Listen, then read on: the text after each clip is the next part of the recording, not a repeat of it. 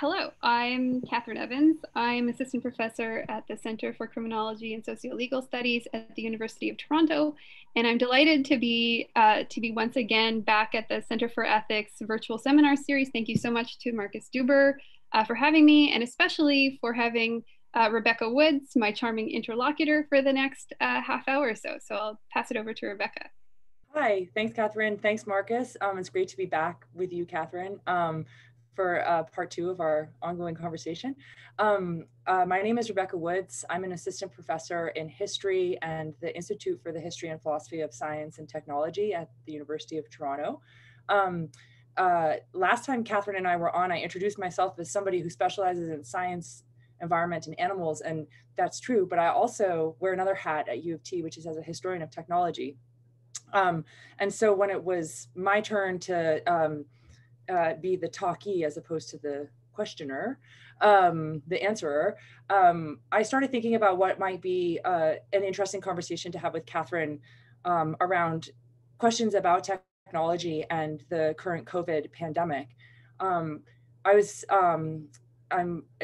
by no means a news junkie, and so I tend to get my news the really old-fashioned way, by the radio, the CBC. And as I was listening to the CBC in the last couple of weeks, I started picking up on the conversation that's been happening now for a while around the hopes and the kind of eventuality, one hopes, of a vaccine for COVID-19. And it struck me as I was listening to the way that the COVID vaccine, the future COVID vaccine, was being discussed on the CBC and also in other kind of mainstream news outlets, that there's a lot of kind of magical thinking that's going around the way that a particular technology like a vaccine can solve a really complex social problem like a global pandemic. And so that's basically what we're going to discuss today. Perfect. So let's get some definitions out on the table first. So what is a technology from a historical perspective, and especially from the perspective of someone who's involved in science technology studies, who thinks critically about these things? Because technology is this sort of fluid concept that has a very different colloquial meaning, I think. Absolutely. And the colloquial meaning of technology, the kind of the kind of accepted public meaning, it tends to skew towards one side of a spectrum that specialists in science technology studies or the history of technology use to make sense of technology. So at one end, technology refers to, and this is the kind of colloquial end, and also in some sense part of the more specialist spectrum, it tends to be associated with really complex, complicated, black boxed, engineered type objects, whether those are our phones or our laptops, automobiles. Often these are, like I said, complex parts that are connected to infrastructures.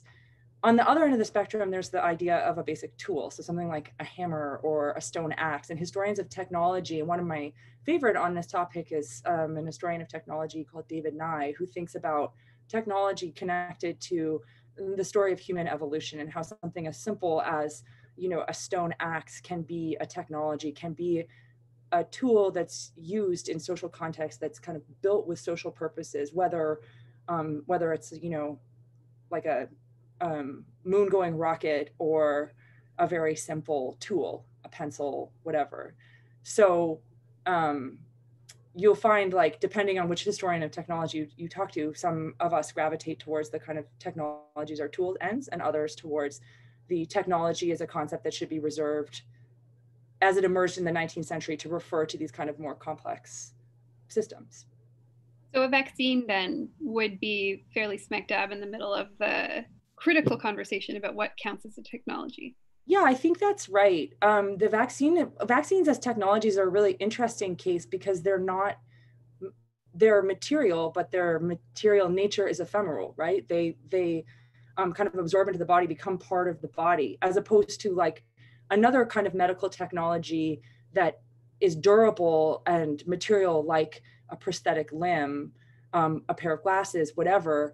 A vaccine is something that's it's like other kinds of technologies. It's designed to do something. It's designed to give the body the right kinds of antibodies to fight off particular viruses, but it's not something you can kind of pick up and put down again and again, like other kinds of tools. So it's it's produced like other forms of technologies, right, as part of these like kind of modern supply chains. But there's a way in which the association of the word technology with a vaccine is slightly more metaphorical, maybe. So vaccines are technologies, and I think, you know, a lot of the scholarship talks about technologies as things that occupy a disproportionate place in our mind's eye, that they are these objects of fantasy, that we infuse them with meaning and power that perhaps is disproportionate or unrealistic based on their actual capacities. And I was wondering if you could talk a little bit about how we get to the no magic bullet, which is part of the... Yeah, so certainly technologies are like fetishes in the kind of classical, like psychological and anthropological ethnographic sense of the term. They're like objects, you're right, that we invest with all of these kinds of meanings. The no magic bullet, I borrowed the little title for today from this, one of the you know, absolute must reads in the history of medicine, which is No Magic Bullet by Alan Brandt, written in the mid 1980s, revised and expanded in the midst of the AIDS crisis of the 1980s. It's a social history of venereal disease in North America, in the United States. And he analyzes the way in which complex socio-cultural phenomena like epidemic outbreaks are reduced to a kind of biological category, like good health, bad health, normal body, abnormal body, and the search for particular specific treatments to target particular infections as the kind of the magic bullet, right? And he calls his book No Magic Bullet, and this is why I liked it for our title for today, because his point is that these disease outbreaks, disease as a phenomena is much more than just a biological entity, and it cannot be fixed by just by an antibody, by a kind of constructed antibody. That it requires that these are moral events in social history. They're social events, they're economic events. As we, you know, these are things that this series has been exploring in great depth, and that we're all becoming increasingly aware of as we live through the pandemic, how much more it is than just the circulation of the virus. And he points out how like supposed magic bullets, treatments, work or do not work. They often kind of succeed or fail based on the social response to the epidemic itself. Right. So thinking about that a little bit further, I guess this is a chicken and egg question, but so Brandt's argument is in part that we in the 20th century have adopted a really biomedical vision of what a disease is. It's a dysfunction in an organic system that can be palliated through these sort of ideally through these targeted biological interventions. So is it that we seek treatments or vaccines or technologies that fit our imagination of the disease itself, or is it that the technology shapes the way that we think of what's happening to us, or is it an iterative process? I can guess which one you might say. That's a great question. You know, as a historian, you'll be familiar with this. Like, I like to sort of sit on the fence and be like, everything's complicated, everything's contingent, right? I mean, I think that there's a way in which it depends case by case. And as a, you know, I'm sort of hesitant to come down hard because I'm not a historian of medicine. So this is like, I'm kind of pulling from a different realm to think about one of my own kind of home disciplines, the history of technology. But your question reminds me of something else that I really like from the historian David Nye, and we'll have links to these books that we're talking about. This is a book called Technology Matters, where he just kind of thinks critically about 10 central questions to do with technology in history. And I'm paraphrasing him, not quoting him verbatim, but he says something like, you know, we think that necessity is the mother of invention. We think that our needs create their solutions. But in fact, in the history of technology, it's often the reverse. It's often the solution that creates the problem in need of itself, right? So I think that speaks to the kind of iterative, the classic chicken and egg, right? And it also describes a lot about the way technological solutions kind of the kind of shape of the role they play in history, how that takes shape, how very often a kind of innovation or an invention the producers, the marketers of it have to like work hard to get people to buy into it, because innovation often solves problems that are yet to come, right? And that's how like innovators would describe what they're doing. So you can think of like all of these things like the I'm trying to think of a good one here. Lots of kind of like inventions that were invented decades or generations before they were taken up, because people thought they were like weird little like displays in there at the moment they originated. And then later it's like we come to rely on them, and so we think, well, how could those people in the past have been so dumb to not see the potential of something like, the telephone or whatever, maybe not the telephone. And then only then do we think of them as a solution to the problem, right? They kind of create their own markets. So that reminds me a little bit of what Nye says also in the same book you're talking about, when he discusses the link between technology and deterministic thinking. So do you see— And sorry, I didn't catch that. Deterministic Yes. thinking. So that would be the idea that, television was inevitable, that the phone was inevitable, that we would have a need and then we would eventually seek the technology to meet the need. And this would sort of naturally happen through the evolution of human society. That's actually a really common argument made in legal history circles too, right? That when society becomes complex, or a need emerges, then suddenly we develop laws that allow us to do whatever it is we want to do. And there's not a lot of emphasis on the reverse, that once you have the ability to create a certain kind of technology or a certain kind of law, then society sort of rises to meet it, to match it, to interweave itself with it. So I wanted to talk about determinism. So do you see in your analysis of the discussion of vaccines and other technologies here a sort of reliance on the notion that because our need is so great, the technology will come about? Yeah, absolutely. There's this kind of like technology as savior element to it. It's like, well, there's, we're seeing kind of firsthand, all of us, almost regardless of where we are in the world, how difficult it is to contain an outbreak just by constraining human behavior. And so there's this kind of, and I think it's a very understandable turn to something else, right? Like I totally get the impulse to want an escape hatch from this, and thinking about the vaccine as an escape hatch is not illogical, right? Like we have one of the, I mean, we could talk about the contemporary anti-vaxxer movement, which is kind of throwing this part of the last sort of 70 years of human history into question. But we right now are incredibly fortunate to live in a world where measles, whooping cough, all of these childhood chickenpox, as well as more really more devastating scourges like smallpox and polio are contained, or even in the case of smallpox, like fully eradicated by vaccination programs. I mean, vaccines work when everybody buys into them. We're also getting like a really kind of close look at how vaccines are developed, because so much seems to ride on developing a vaccine for COVID-19. So we're seeing precisely how intricate and difficult and challenging and kind of fraught with complications in all kinds of ways the development of a vaccine is.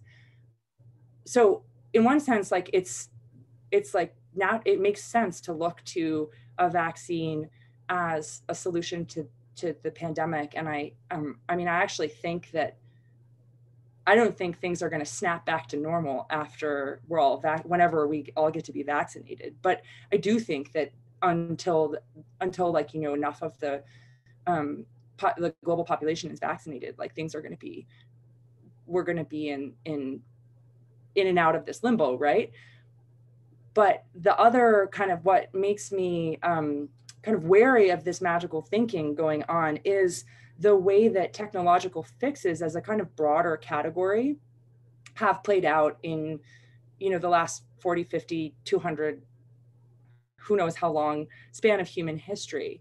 And the technological fix is like related to that notion of determinism, related to the idea that technology shapes the kind of flow of history. It's the sense that like, well, human, look at what we can achieve, right? With our advanced engineering, with all of our skills, with all of our ingenuity, we must be able to solve like anything that faces us. And this is an idea that really kind of gained traction and took hold during the Cold War, and particularly in the kind of great acceleration moment in the post-World War II period, where the world's population was growing dramatically, but so were standards of living for many, many, many people, particularly in the global north. And, all kinds of technological innovations, from nuclear power to the so-called green revolution in agriculture, seem to be solving these really intractable problems of, nutrition, malnutrition, famine, the need for cheap energy, nuclear power promised energy so cheap it couldn't be metered, which of course we know it's not that simple now, right? With hindsight, we can see that these solutions like nuclear power created their own problems, like the storage and disposal of nuclear waste, and that the green revolution has led to all kinds of other kinds of complex problems, like extensive monoculture requires ever more intensive insecticides and genetically modified organisms and so forth. So there's like a way in which a technology that's supposed to solve this really complex problem produces its own kind of second, third, fourth, like ongoing waves of solutions in need of more things to solve, right? Can you think of some of or just speculate wildly about some of the potential problems that you could imagine might come along with a vaccine program? We haven't faced this particular pathogen before, but we have had problems delivering targeted therapies and vaccines in other contexts with respect to disease. So can you think about, historically speaking, what are the things that we should worry about if we are so fortunate as to develop a vaccine? What are the pitfalls or the potentially sort of the spiraling consequences that you can imagine we would have to face? Yeah. I mean, one, so there's a couple of things, and some of it has to do with just with like basic supply chains, right? Like vaccines are, they're ephemeral, but they also require like very specific kind of wrappings, right? To get them to the people who need them. So that is extremely complicated. I can see, and I know that like, specialists are already starting to talk about like setting up the supply chain now so that if there's a vaccine in 12 months or whatever, it can just roll out. I think and I think a lot of people are really worried about access to a vaccine, right? Like just because it's there doesn't mean everybody gets it. And then just because it's there doesn't mean everybody wants it. Like we've seen, again, in the last, generation or so, the rise of the anti-vaxxer movement and how problematic that's been, because if a significant portion of the population is not vaccinated, then an epidemic can reemerge. And I think with respect to the coronavirus, the novel coronavirus in particular, like one thing we were just chatting about before this started is, another reason to hope is that it does seem to be a stable, genetically stable, right? Relatively genetically stable. It's not mutating as fast as geneticists worried it might be as it circulates around the globe. So, with luck, we're not facing the kind of the other major kind of challenge to these wondrous technologies of the Great Acceleration, which is penicillin and the rise of resistant microbes, like these superbugs that live in hospital environments, for example. So those are some of the things. Yeah. So putting the vaccine slightly to the side, I think even in a shorter time frame within the last few months, we've seen lots of things floated as potential magic bullets with varying degrees of enthusiasm. So we have on the sort of chemical sort of frontier, we have hydroxychloroquine and remdesivir, and then other technologies like ventilators, the hunt for the portable, cheap, easily producible ventilator, then all of this moving of smartphone apps and wearable technologies to facilitate surveillance.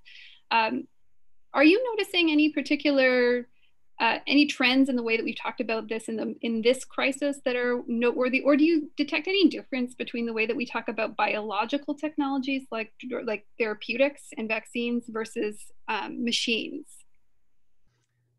That's a good question. I mean, machines. I guess one thing I would say is that the kind of machinic technology feels more optional, right? So it's like, well, download the app or not, right? It's up to you to decide whether or not you want to opt in. Whereas the vaccine is talked about, at least publicly, as if everybody will opt into it. We've just discussed some reasons like why that might not work out one way or another. I also think that one of the other big distinctions I see that's probably glaringly obvious to all of us, right, is around issues of privacy. Like we're not, even as we've kind of been asleep at the wheel while big tech companies have gathered so much valuable data about our everyday everything with our smartphones, we're still like, at least in Canada and the rest of North America and much of the global north, like we claim to be really worried about privacy, and we are comfortable because we're conditioned already for much longer than the last 20 years to give the medical industry and the medical profession access to our private information, right? So like we're all comfortable, the kind of like biostatistics that have historically been kept about populations, like that the vaccine seems to kind of sit in that category of like your medical records that your doctor has access to, that go on file somewhere, as opposed to like your movements around your city and who you're bumping into or who you're standing within 6 feet of. That feels like an invasion of privacy, even though both are like really intimate ways in which the state touches our lives. Very interesting. This does remind me of, again, Magic Bullets. Alan Brandt is echoing in my head a lot today because, his book is primarily about venereal diseases and how difficult it has been to eradicate or even control venereal diseases compared to other infectious pathogens. So, it's easy enough, or it has been easy enough to control diphtheria and TB, but it's much, much harder, at least in a privileged Western context, to crush herpes, gonorrhea, chlamydia. And one of the reasons he argues that this has been the case is because these diseases are so tremendously freighted in our consciousness, and because they're associated with the most private aspects of our lives. And so I'm wondering about whether or not we should think about coronavirus as fundamentally more similar in terms of its social life, more similar to TB, or is it more similar in the way that people are talking about it and thinking about it to venereal diseases, in the sense that, does it carry stigma? Is it seen as an invasion of privacy to control it? Anything like that? I think that, I think that the moralizing around, and Brandt's totally right about this, right? That the moralizing around sexually transmitted infections has hindered, so like even where there is a magic bullet, like a vaccine for the herpes virus, people don't get it because the fear is that would be seen to be too promiscuous or in some other way like socially transgressive. There's definitely a lot of moralizing going on right now around COVID, but it tends to be around people's social behavior, because this is a disease, this is a virus that is incredibly adept at like exploiting our social tendencies as human beings, right? We are social. This is a real stark reminder that we're social animals, that we want to like kind of congregate in groups, and it seems to be that like the more people there, the merrier the virus is. Like groups of 50 are a dream come true for it. So there's moralizing, but it's around quarantine, and it's around like transgressions against the collective, and not in terms of like moral purity, but in terms of the perceived social benefit of like everybody adhering to social distancing regulations and so forth. So, and I think TB again is like, I'm trying to think now of like what the analog might be in it. And I guess maybe, down the line, there'll be somebody, a historian of medicine on here who could give, who could pull that up. But again, TB, tuberculosis is like, that had a different kind of stigma. Again, my sense is that the stigma here is about bad behavior, about flouting rules, not about being too promiscuous, or in the case of tuberculosis, I mean, you might have a better sense of this because it's your time period and kind of your genre, the British world of the romantic tubercular patient, but the stigma there had to do with like poverty often. Just further lessons, I guess, in that each disease has its own narrative history. We talked about this a few weeks ago, that there are these familiar beats in the life cycle of an epidemic or a pandemic, from sort of fear and denial to crisis to eventual moral reckoning and recrimination very often. Yeah. But each disease also has a unique social cultural position, including its sort of emotional resonance. And presumably then the way that if we ever do find a vaccine, the way we try to sell people on taking it and buying into whatever project, just as with now, when we're trying to tell people they need to socially distance, a lot of that, it strikes me, will have to be in conversation with the social imaginary of this particular illness and what it means to us more broadly. Yeah, I think you're absolutely right about that. You're absolutely right about that. Yeah. And it is like, as you know, as historians, I think we're like, it's a bizarre experience to be part of like that story as it unfolds, as opposed to looking, from your comfortable seat in the present with your clear analytical mind, like looking back and thinking about it critically. Speaking of critics, though, before we signed on, I did a quick Google for Magic Bullet in the news. And once I had weeded out all the stories about juicers, I found a whole bunch in which they listed various things that were hailed in the titles of these news articles from around the world as not magic bullets. So the things that I found just today quickly were a recent farming funding package in the UK, fever scanners at Canadian airports, the prospect thereof, vaccines, of course, but also e-commerce as a solution to struggling retail enterprises, and remdesivir and various things. So do you think that we're at all better now than perhaps we were in the past at disabusing ourselves of the magical thinking around magic bullets? Or is the fact that this phrase is in common currency something to be sort of pleased about, or was there similar, or are we no better and we've picked up the magic bullet sort of phraseology?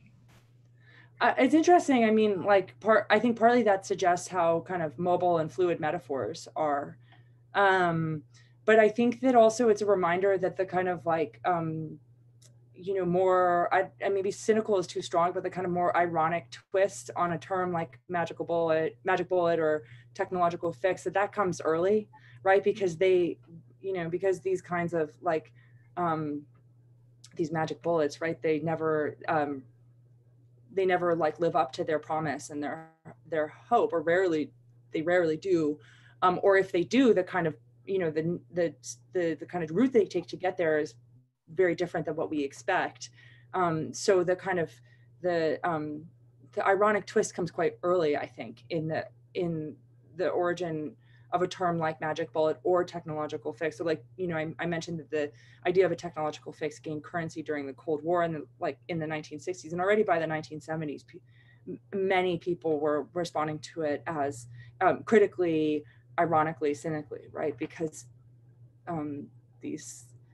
because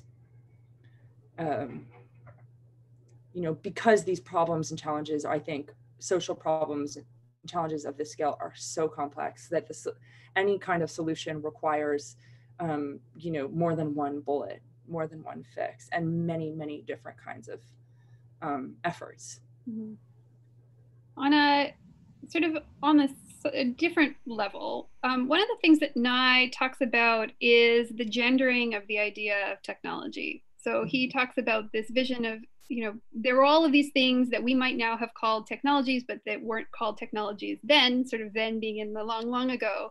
But slowly, as the idea of technology emerged and consolidated itself over the course of the 19th and 20th centuries, it came to be associated with men and men's work. So the earliest polytechnic institutes in the United States, including your alma mater, MIT, founded in 1861, did not admit women, and so was producing all of these qualified engineers, but none of them were women.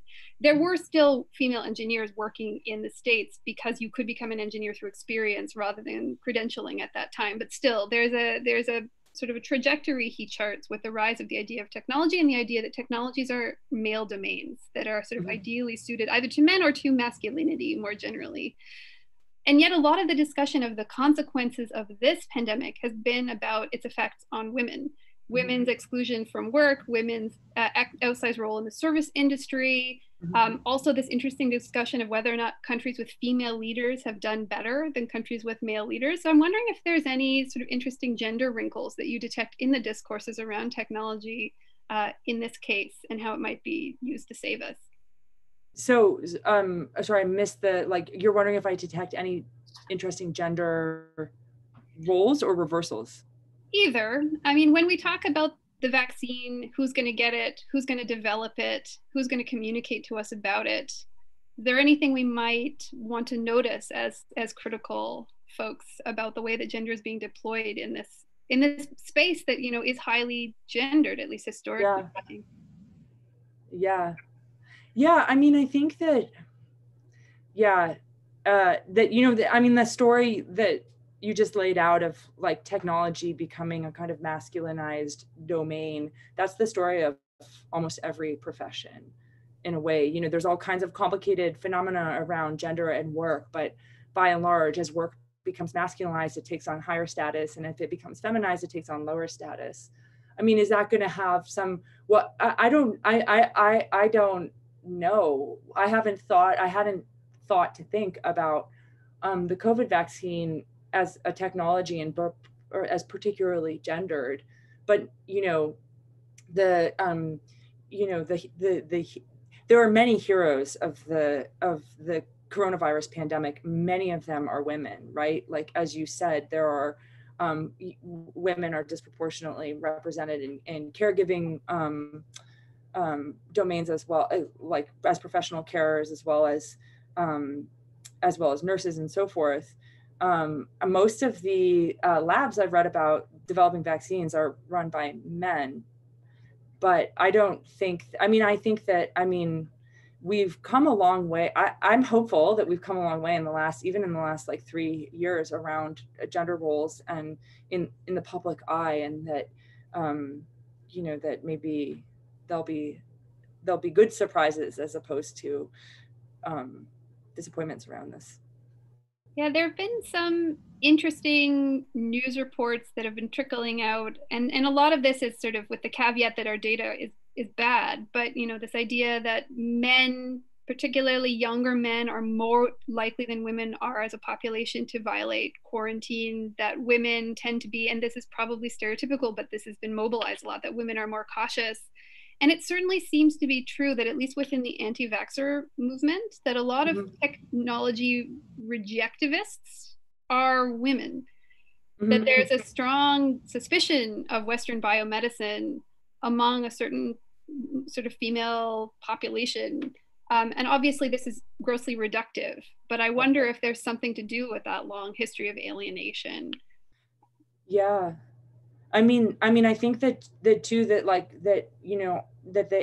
some of that like impulse, that suspicion comes out of an incredibly sexist suspicion that that is connected to the anti-vaxxer movement and the role that mothers, the kind of authority that being a mother gives you to speak about on issues of vaccine and like the health of children, right? Perceived anyway. That the sexism of the medical industry in the 1950s, 40s, 50s, and 60s is like really difficult to overestimate. So, so I think that, in a way you can see where that comes from, But again, I also think that that the medical profession we have in Canada today has come a long way.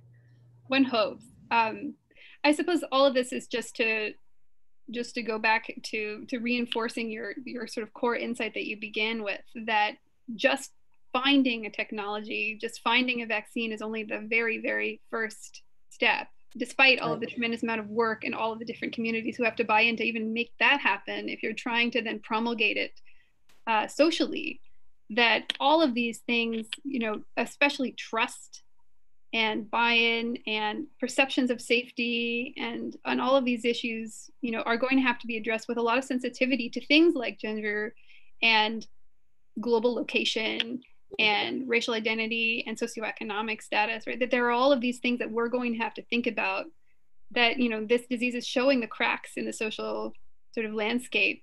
But it seems to me that the technology that will solve it will also be prone to falling into those cracks, right? Yeah, because technologies are inherently social, right? Like there is no technology that stands outside of its social context, whether in terms of its use, its application, or its production. So we're back at the chicken and egg in a way. That's right. Which is a good place to start and a good place to end. I think so. Well, thank you so much, Rebecca, for sharing your insights, and thanks again to the Center for Ethics for hosting us today. Thanks, Catherine. This was really fun. Thank you.